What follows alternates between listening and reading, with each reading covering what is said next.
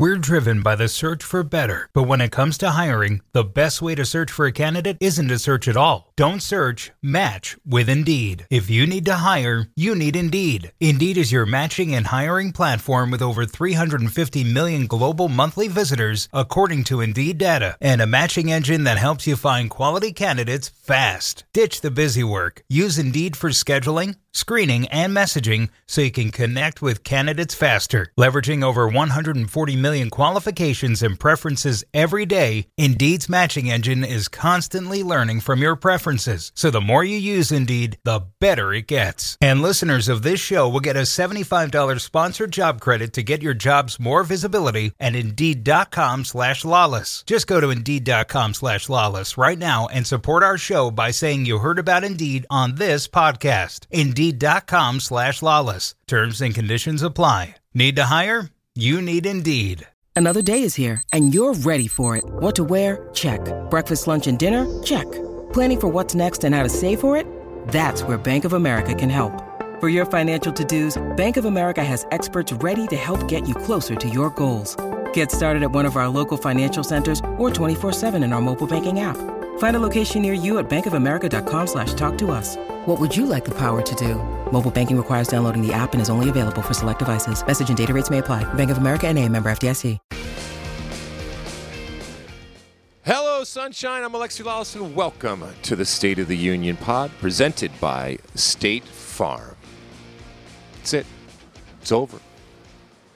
You are looking at Doha, Qatar, site of the greatest World Cup final in history. We have just witnessed something that will live long, and rightfully so, in the memories of all that saw it and will hear tell of it for years to come. My good friend David Mossy joins me for one last time here at Doha as we look to ring in the end of a year, the end of a World Cup, and then turn into 2023. Mossy, first off, your prediction came true. You predicted Argentina. Argentina won, not without just incredible drama. Just initial impressions before I give you mine. Well, for 70-plus minutes, this was an incredibly one-sided game. Argentina were absolutely brilliant. France were dreadful, particularly in that first half. Scaloni made a great call starting Di Maria, who is such a big game player. I think he's the most underrated player of the last 15 years in world football.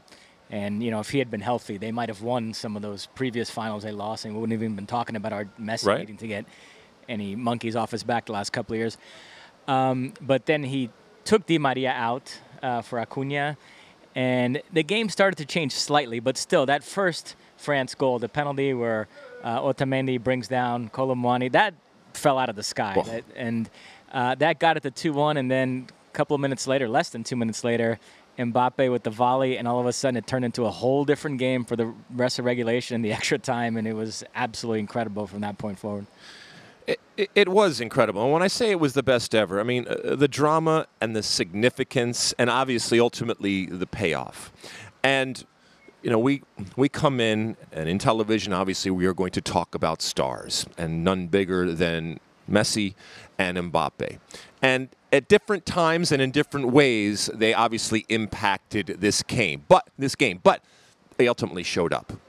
And they ultimately framed this historic moment. Again, I think it's important to just reiterate the context of the burden, the albatross, and the pressure that Messi, for many years now, last couple of decades, let's be honest, probably, has been under relative to delivering this, and in doing so, delivering on his legacy. A left-footed, diminutive, Argentine attacking player is always going to be compared to Diego Maradona. In this evergreen back and forth and debate that we have about the GOAT, the greatest of all time, Maradona looms large. It is a shadow that Messi has, through no fault of his own other than what I said, been constantly in. And in that debate, and that ongoing debate, where people take sides, one of the things that has been the trump card for many that don't believe he is the greatest of all time, has been the fact that he hasn't won the World Cup. Well, that is off the table now. And for a lot of people, this only confirms what they have believed for a long time. For some people, this changes everything. And for others, the debate will continue. But no longer will that debate have the fact that he has not won a World Cup for Argentina as part of it. And I am happy for him. You know, I've talked about how Messi, relative to other players, does not move me. I've talked about how I am not necessarily a fan of Messi. However, I will absolutely say today that Messi and this Argentine victory moved me.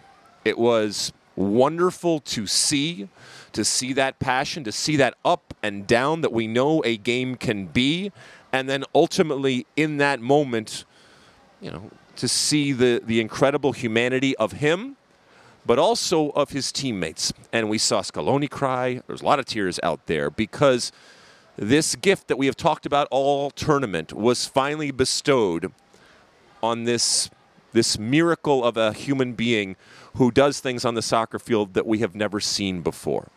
And I am happy in that sense that he has been given that gift. And you saw how much it meant to him, but more importantly, how much it meant to his teammates to be able to do that, even when at times it looked like it was being taken out of their hand. And, you know, listen, I know I can be a grump. I know I can be a grouch. I know I can be a Grinch. But this warmed my heart. I enjoyed it. And I can celebrate it the way I would another player or another team. But this is special. This is somebody that has brought joy to so many, not just Argentine fans, but to so many out there. And so for him to finally get this moment, and it was almost surreal to him in the way that he basked in that moment with his family and didn't want it to end. And I'm glad that he gets that moment because regardless of my fandom or lack of fandom or if he has moved me in the past, I want good things for someone that fundamentally has changed the game and will be remembered not just for the next decades, but possibly for the next 100 years as one of the greatest players ever to play the game.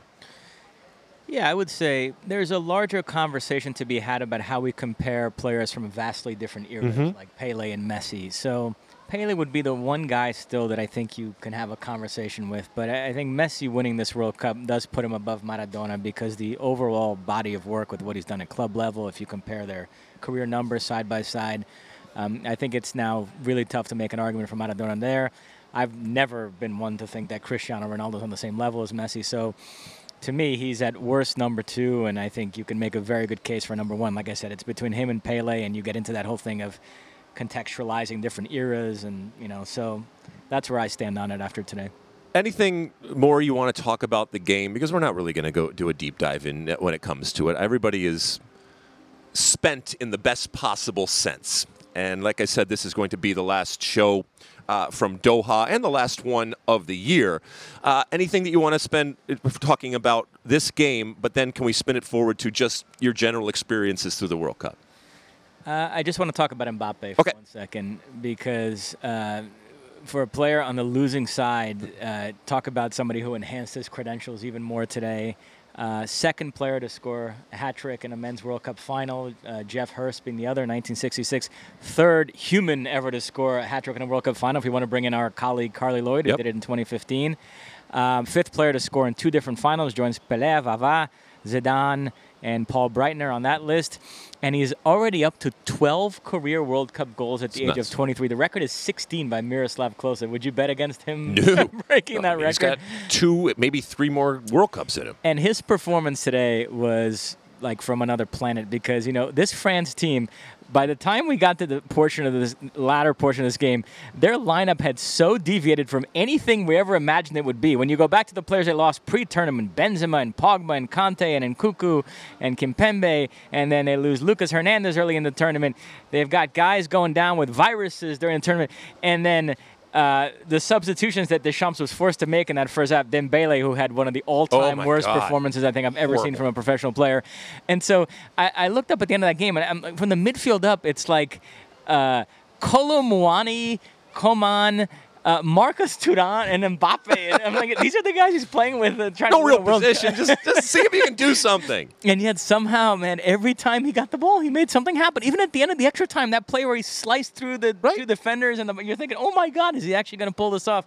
So Messi, like I said, is arguably the GOAT right now. But there's another guy coming that 10 years or so from now, a couple more World Cups, we're going to have that conversation. Messi versus I'm Mbappe. so glad that you mentioned that. And yes, it's got to be painful losing a World Cup, especially in that way. And you saw Macron, the head of state, consoling him. I mean, it shows how much it means. But there is a lot of good stuff to come. Mbappe achieved something truly remarkable today. He converted 3 penalties against Emiliano Martinez. Right. 2 in the game and 1. Think how hard that is. And the same spot where he picked it. So, oh my goodness. Let's spin it forward to the tournament because this will be the last time that we see you in 2023. Did you enjoy your time here? Boy, that's a loaded question. It's not a loaded question. I know there's some out there that feel like I need to do a little bit of throat clearing before I launch into saying anything positive, but listen, I can compartmentalize different parts of my brain. I'm just going to say, strictly from the point of view of a soccer tournament, this was an incredible experience. Amazing tournament, I think, in the conversation, the best World Cups ever, certainly the best final ever. And yeah, just I love the people I work with every day. It was such a great group. And yeah, I mean, my experiences with Qataris were wonderful, so welcoming, so hospitable. And it was just, you know me, I'm kind of this worldly guy who, thirsts for knowledge, and to learn about a different part of the world that I wasn't familiar with before was just a fascinating experience that I'm really going to cherish. I'm frankly sad it's over. It's after being so long away from your families, your regular lives, pretty much everybody I talk to is like, hey, it's great, but I'm kind of ready to go home. I'm the only person that, is kind of sad to be leaving. I've been looking around a lot today and kind of taking it all in, and it's going to be weird to not be here tomorrow. Yeah, I mean, look, I've done so many of these, and there is this strange melancholy that comes over you, even though it's a grind. It's the best Groundhog Day that we talk about, but it is a grind. There's an Aesop's fable too about a father, a son, and the donkey. And I'm not going to go into the whole thing, but ultimately the moral is that if you try to please everyone, you end up pleasing no one. And look, I know there are people that are positive and supportive and enjoy the way that we have televised this World Cup. And I know there's others that don't like it and are critical and can scream and yell about it. The reality is, we wanted to bring to you the soccer, and I think that we did that. When it comes to our experience here, I don't want to speak for you because I'm only going to speak for myself, but it has been incredible. The people that we have met, the things that we have done, the way that this country has welcomed us. We are strangers in a strange land. The things that we have done, and just in general, the work that we have done to televise this, I remain incredibly proud of it. You don't get to tell me or Mossy or anybody else, okay, how to feel, how to think, or what to say about our experience here. And that's all we have. I think we both fully recognize that it is a unique and different type of experience because it is a unique and different type of World Cup. One that we will never have again, probably, okay? Because as we said before, it's going in a completely different direction when it comes to World Cups. 2030, Saudi Arabia, what are you talking about? Well, but relative to this Brigadoonish type of situation here in one city. And I think that part of the experience that people had, whether it was us or others, and the positive one that they had was relative to getting to multiple games, the proximity, the communal type of situation that existed here. And look, as I said before, no matter what you do, somebody's going to have a problem with what you do. And so we can only do what we feel is best, and we did. And we have incredible men and women that work their ass off behind the scenes to make us look good. Mossy goes back and forth from in front of the camera to behind the camera, okay?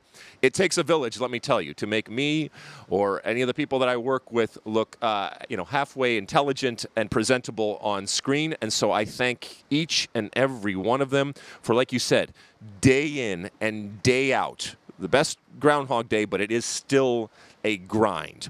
And the things that we have done here, I think, are going to be talked about for a long time. And yeah, I know I'm extolling the virtues of the people that I work with and the company that I work with and our body of work here. But you know what?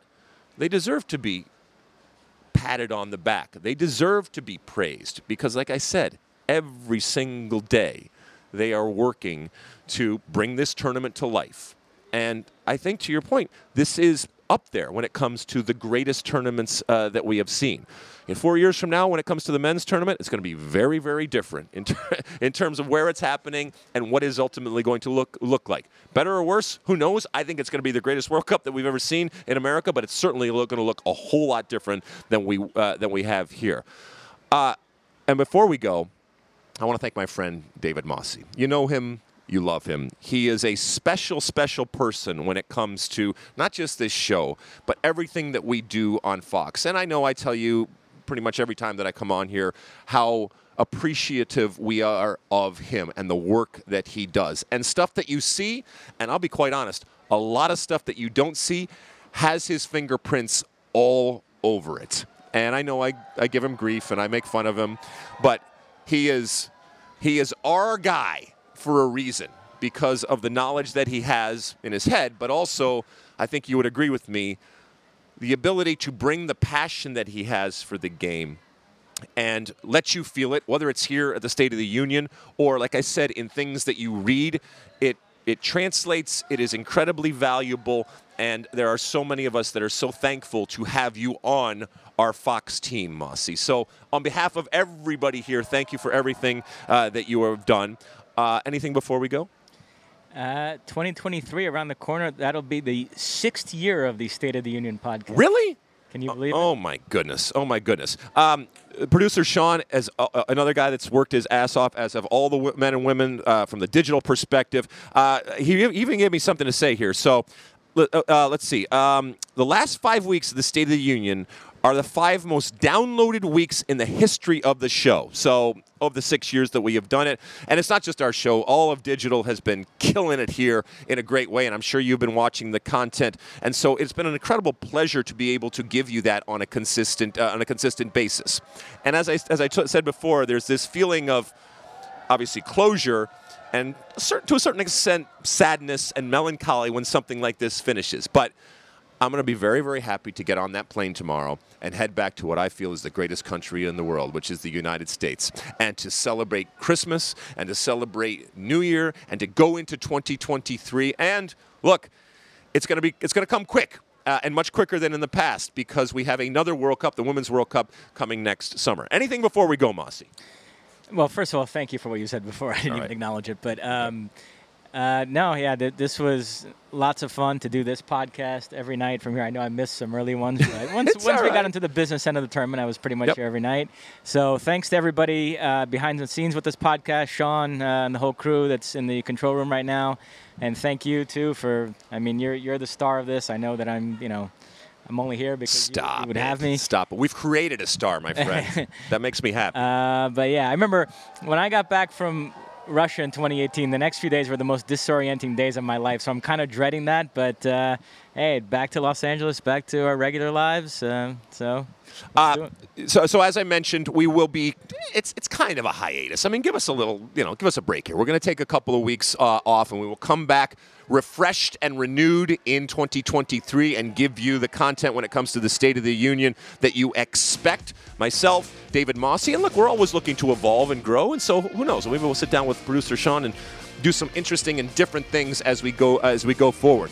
Look, we also want to thank State Farm for presenting the State of the Union, for all of the help that they give, and ultimately the support that they give. They believe in the State of the Union. They believe in soccer. They believe in Fox, and therefore they come and they are in partnership with everything that we are doing. So thank you to them and anybody that ultimately supports soccer. We have wonderful things to look forward to, as we mentioned, leading up to 2026, leading up to next summer with the Women's World Cup, all sorts of stuff. Whether it's involved at Fox or not, we will continue to talk about it. The interesting thing, too, is, Mossi, we're right back to club, right? So usually we have a couple months off here after a World Cup. No, right back to club, all sorts of stuff that we're going to be able to talk about going forward. It has been an absolute and distinct pleasure to be able to do this night after night after night, and that so many of you have tuned in over the last month. It warms the cockles of my redheaded American heart. I hope you have a wonderful, wonderful holiday. Merry Christmas, Happy New Year, whatever it is. I hope you're with family. I hope you're with friends. I hope you are healthy. And I hope that we go into 2023 and we make it bigger and better than 2022 on the field and off the field. My friends, we will talk to you in 2023. Goodbye from Doha, Qatar, and the 2022 World Cup. We put an end to it. We say thank you to Qatar, and we move on. We'll talk to you in 2023. And until then, and as always, size the day.